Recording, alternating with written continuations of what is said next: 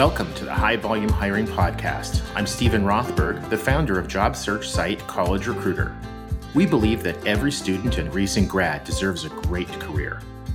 This podcast features news, tips, case studies, and interviews with the world's leading experts about the good, the bad, and the ugly when it comes to high volume hiring. Thanks for joining us. Today's guest is Johanna Molina, the co-founder and head of impact for Talanta, formerly known as the Intern Group. It's an edtech platform creating a borderless world for talent. She's also a social and HR edtech entrepreneur, investor, and mentor. Johanna, welcome to the show. Thank you very much, Stephen. It's a pleasure to be here with you today. So in a minute or two, maybe you can tell the listeners a little bit about Johanna. Like, who are you? What do you like to do? So yes, in addition to being the co-founder and head of impact, I was born and raised in Colombia. I lived in the UK for a few years. That's actually where I got to discover that talent is everywhere, but opportunities aren't necessarily everywhere, because my career in Colombia was in finance, and I went there to further my career in finance. And guess what, Stephen? I didn't have any opportunities to actually do my career in finance. And this is a while back, around 12 years ago. That's where I met my co-founder, David. He was in finance in London. And then we realized that we have the opportunity to opening up the doors for people without the right contacts, but with the talent to be able to access opportunities. So I've been passionate, and I believe you are also passionate about providing opportunities for people. And that's at the core of what I do every single day. Oh, that is awesome. And one of the things that I've just loved about your organization right from the first time we were able to work together is exactly what you said. It is designed from the bottom up to be inclusive, to help people who maybe weren't fortunate enough to come from a family where they could go to work for their uncle or their sister, or maybe they don't have maybe they're first generation with a university degree, and they just don't have those connections that are so vital. And you guys really, forget about a glass ceiling. You bust that wide open for them, which is just fantastic. You talked a little bit a second ago about some of your background. And one of the things that I was really excited to talk to you about is the changes that you've seen, especially when it comes to the early level talent in, say, the past decade. More and more people are talking about early careers, but call it early careers, call it early talent, call it entry level. What changes have you seen in the last decade? Stephen, one of the biggest changes I guess we've seen in the last decade is not a hypothesis. It's actually a full conviction that talent is absolutely everywhere. I just told you a little bit about my personal experience, but if you speak with my business partner, he's going to tell you, and he's crazy about sports, particularly football. He's going to tell you how much it has evolved in terms of talented football players that were recruited amongst the same city and even same neighborhood a few decades ago. And now the best teams around the world actually have the best players from all over the world. I believe we are in that opportunity. It's a crucial moment, both for companies to be able to access those best players from all over the world, no matter where they are located, what nationality, what passport they have. And similarly, for the talent to be able to access those opportunities without any borders. Like what we are creating at Talanta is precisely that borderless world for talent, a world where untapped talent can really connect, either, remote or hybrid, through opportunities that can lead into full-time jobs. So I think that's one of the key changes that we have seen, especially in the last 3-4 years. It was very, very important for us in how do we attract talent, and also how do we maintain and retain that talent. And on that same topic, we actually run a study with MIT at the end of 2021, precisely to understand how companies are recruiting, how companies are attracting that talent. Where are they attracting them from?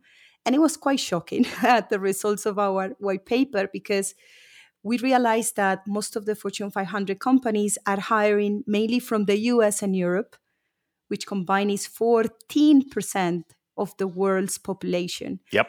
So where are the opportunities for the remaining 86%? But more than that, like, it's a massive, massive opportunity for companies to look outside of like the regular haystacks, let's say, and actually see that there is a world of amazing, as I said, untapped talent for them to attract, retain, motivate into their cultures, and everything that comes with it, like all the true diversity, or what I would love to call as well excellence diversity, where people can actually come add value to the creation of products and services that are for the world. Therefore, they need to be built by people that reflect the world, right? So this is, I believe, one of the most important trends that we have seen, is that true embracement of, okay, now we have an opportunity to see talent from all over the world. How do we really embrace diversity, equity, and inclusion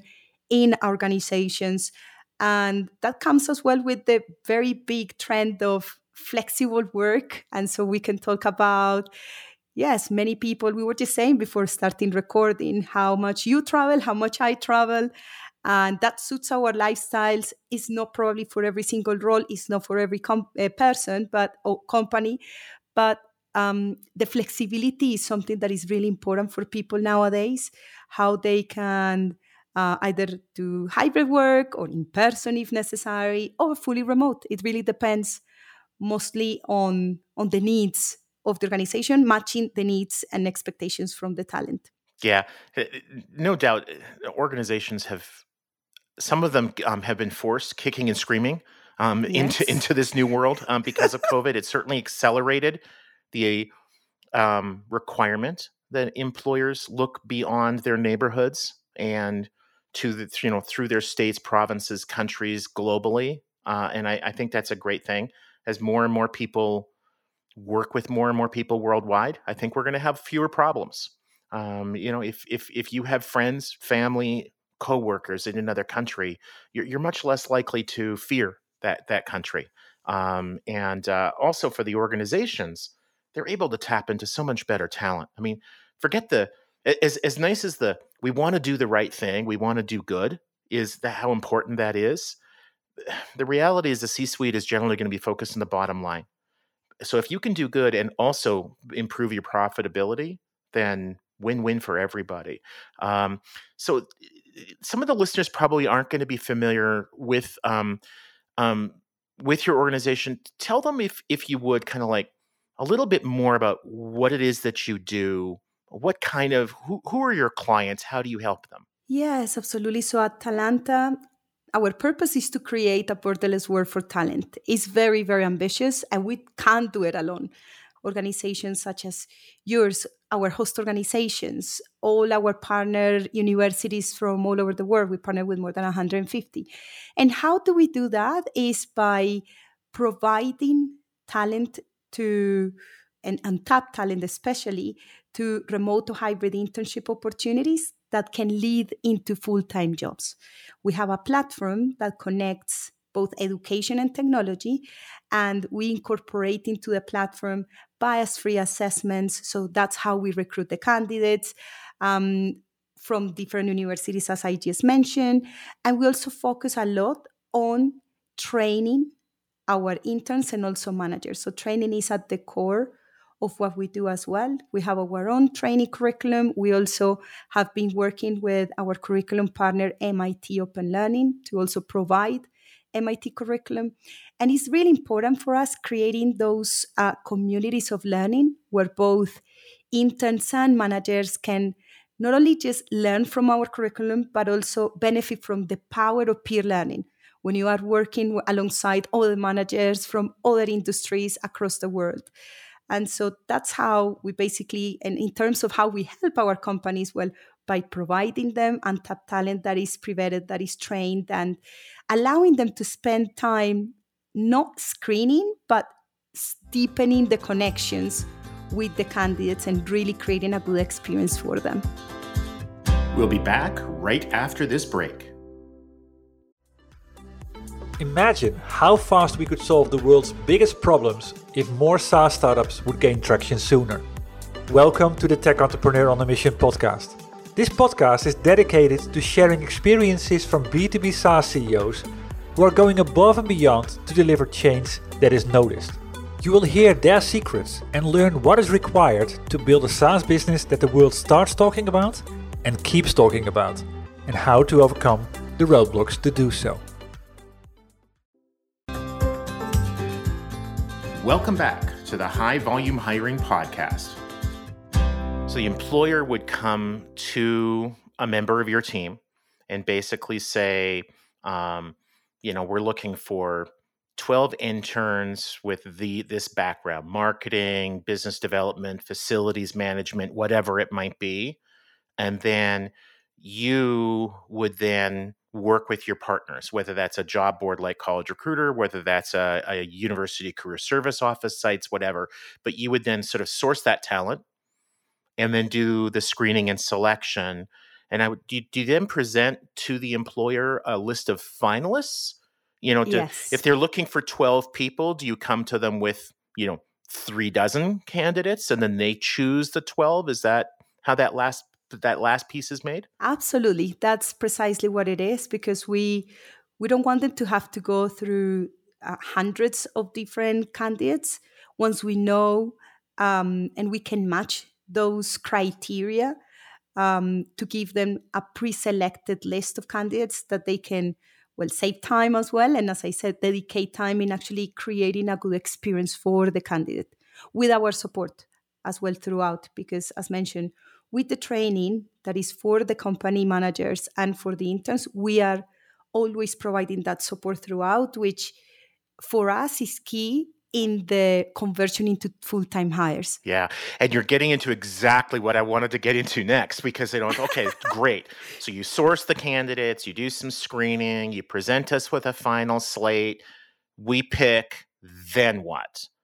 Because I think a huge part of the value add is it's helping with the onboarding, it's helping with the training, with the ultimate goal that if the employer likes the candidate and the candidate likes the employer, that there's a permanent match there, right? I don't think any promises up front, but hey, it's kind of a temp to perm relationship, right? So what's involved in the onboarding, the training for an employer that wants to take, whether it's an intern that you help them find or an intern on their own? How do you recommend they successfully onboard and train them so that they can essentially retain them over a long period of time? Absolutely. So we want to make it very easy for our partners to come to us with a job description. So we onboard them into our platform. We help them create their job description. We then give them the candidates that are pre-vetted and pre-selected for them. So once candidates get to our partners, they have already started going through our training, because that's also very key. When you look at interns or just entry-level talent, recent grads, it's very difficult. I don't know if you remember your first time that you had an interview, but it was, for me, it was really panicking. It's very scary, isn't it? And you don't necessarily have all the skill set required to go through that process and really display your strengths, really display who you are right there. And so we support them so that when they get there, they have already gone through different modules in how do you prepare for an interview. So they already have our support even before starting with the organizations. And also for managers, we support them in how do you really understand that this is the right talent for you, especially if it's going to be in a remote environment, if it's from a different culture, so that they can get the best out of it. So once we have a match and they start the internship, we have regular sessions. So our curriculum is both asynchronous, as probably our audience is hearing us right now. We are not with you right now, but you are hearing us. and synchronous, as you and I are here speaking at the same time. And so this creates a good balance between real-time interaction and also do it in your own time, like different podcasts, different readings, different forms of learning for them. One of the key things that we have seen for companies to actually be able to convert into full-time hires, in addition to the training, is also having a very purpose-driven culture. Because talking especially about the entry-level talent nowadays, Gen Z, millennials, they really want to contribute to something bigger and build something good for the world, as you just mentioned earlier. In our personal experience, is our purpose that has been helping us attracting really good talent into the company. So that's one of the key things. And how do you connect them and make them feel that they are part of the purpose from an intern or entry level position? Because sometimes it's hard for them to understand, how do I, in a position that is entry level, contribute to the wider purpose of the organization? And it's very critical for them to feel that they are actually contributing in how they can see themselves reflected long term in the organization. And another thing that we have seen is by providing flexible work, and that not only means remote work or hybrid, but also how do you think about them in the way, like, the future of work is the future of living. How do they see themselves living in the near future?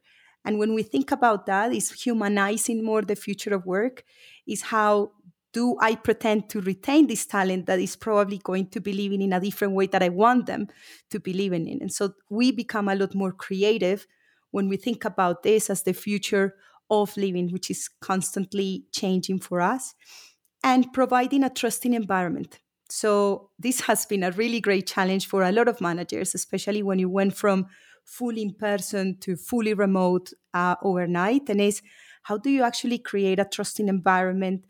And that is essential to create that kind of culture and facilitate all the tools and empower the people in your teams so that they can have clear and transparent communication.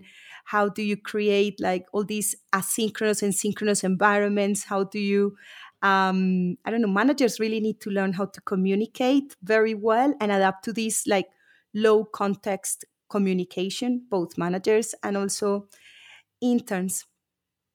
And a very critical point we were discussing recently is emotional intelligence. And that goes for every participant in the process.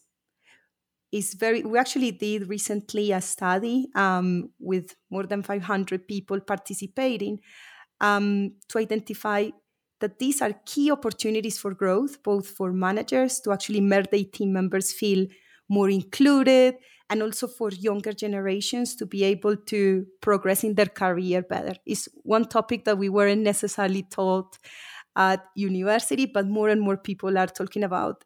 Emotional intelligence is a superpower, and people really stay for the managers, or they resign and quit because of the managers. So we need to put a very strong effort into giving the support to those managers that maybe didn't even necessarily have the right training to be so, right? Like, a lot of managers learn by managing other people, not necessarily by a lot of methodologies going into it.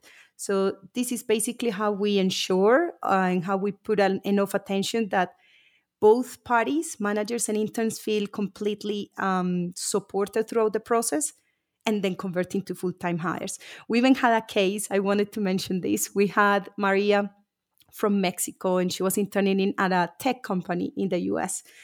And the internship was going absolutely amazing. And then I had a one-on-one coaching session with her. I said, okay, Maria, so tell me, have you asked the question about full-time hire? And she was, Yeah. can I ask that question? I mean, I feel bad. Like, why would they hire me? And so it was very interesting for us to work together and realize that you need to provide the students with, like, the enough confidence. A lot of this comes down to self-confidence as well, in how do you present Yes. yourself, how do you ask the question. In this case, it was super interesting because she created a presentation on everything she's learned during the experience, how her strengths aligned with the company's goals and how she sees contributing to achieving those goals. And by the end of that presentation, she got a job offer. So, Oh, that is awesome. We're not born knowing this stuff, of course not. Of right? And course when not. you're 19, 20, 21, stereotypical intern, loads of them are older, but generally early 20s kind of time, Yes, right? Probably your first professional position. I would think a lot of the students who are working with you, they're the first ones in their families to have an internship absolutely. like you described. And I think a lot of them are under this misconception that they have this internship because this company is just merely trying to give back. And so it's kind of like a charity thing. Well, if it's Exactly. charity, how do you then go to your manager and say, I think you should hire me permanently? Because then you're asking for lifelong charity. It sounds to me like this young woman from Mexico that you helped her understand, hey, this is not charity. You're helping them accomplish their mission. And let me help you see that and then communicate that. It's just not a skill that we're born with. And We are not. it's a We are not. I hired you to be a software engineer. I didn't hire you to be really good at interviewing.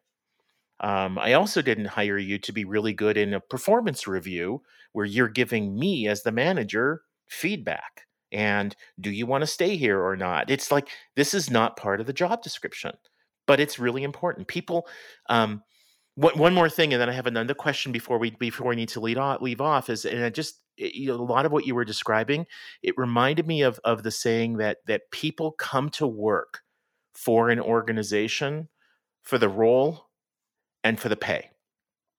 They stay because of the people. And so for the organizations, the employers that are listening to this, if you've got a really high turnover rate in your internship class, if 80% of them are not converting into full-time and permanent employees, the problem is it's unlikely that it's related to the work they were doing. It's unlikely that it was related to the compensation. It's probably about the people. And it might simply boil down to a lack of communication. They don't know what you're looking for. You don't know what they're looking for. So it's great that you really help both sides open up with that.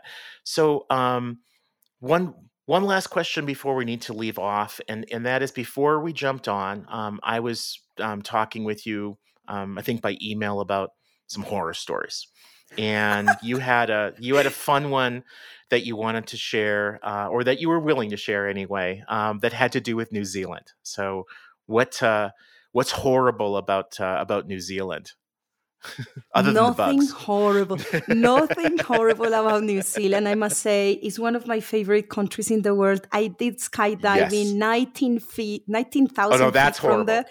No, no, That, no. that's not a story. Perfectly good airplane. Do not jump out of it. No, I know there was and I'm joking about New Zealand being a horrible place. I haven't been there. I will get there. It looks fantastic, but there was something related to employment. I know, I know. So basically, Steven, a few years back, we launched a program that was focused on attracting Maori and Pacific students in New Zealand. And Hmm. after a couple of days of promotion, we noticed that there weren't any applications. It wasn't necessarily performing as we wanted.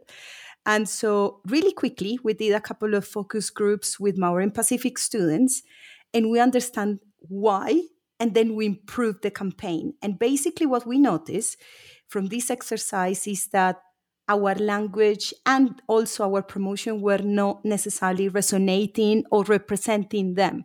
So very quickly Ah. we changed that, really quickly we iterated.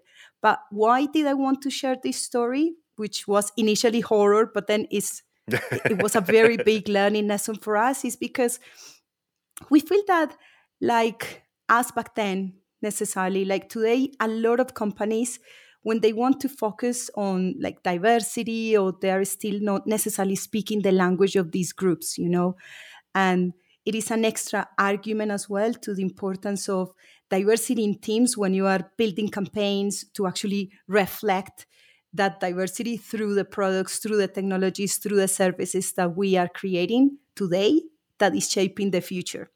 And so, yeah, basically from this experience, we learned the importance of having the user as the center and always focusing on that for our strategy, for marketing campaigns, for any new feature that we have in the platform. Is really important to constantly also iterate based on the user's feedback. That's awesome. And as more organizations hire more people globally, more are going to run into this problem. Yes. So I think you definitely help some out. So Johanna, before we leave off, for the listeners that want to reach out to you to find out more, how should they do that? Absolutely. Well, you can find us on We Are Talanta. In LinkedIn, you can find us as Talanta, and you can find me as Johanna Molina, JOHANNA Molina, MOLINA. You're really testing me, Steven, today. And I thought my last name was hard to spell. Well, fantastic. And I really appreciate you sharing some of the goods and the quasi-horror story with our listeners. Have a good rest of your day, Johanna. You too, Steven. Take care, and everybody here. Thanks for joining us today on the High Volume Hiring Podcast. I'm your host, Steven Rothberg, of job search site College Recruiter. Each year, we help more than 12 million candidates find great new jobs. Our customers are primarily Fortune 1000 companies, government agencies, and other employers who hire at scale and advertise their jobs with us. You can reach me at steven@collegerecruiter.com. The High Volume Hiring Podcast is a co-production of Evergreen Podcasts and College Recruiter. Please subscribe for free on your favorite app. Review it. 5 stars are always nice. And recommend it to a couple of people you know who want to learn more about how best to hire at scale. Cheers. Do you love news about LinkedIn, Indeed, Google, and just about every other recruitment tech company out there? Hell yeah. I'm Chad. I'm Cheese. We're the Chad and Cheese Podcast. All the latest recruiting news and insights are on our show. Dripping in snark and attitude. Subscribe today wherever you listen to your podcasts. We out.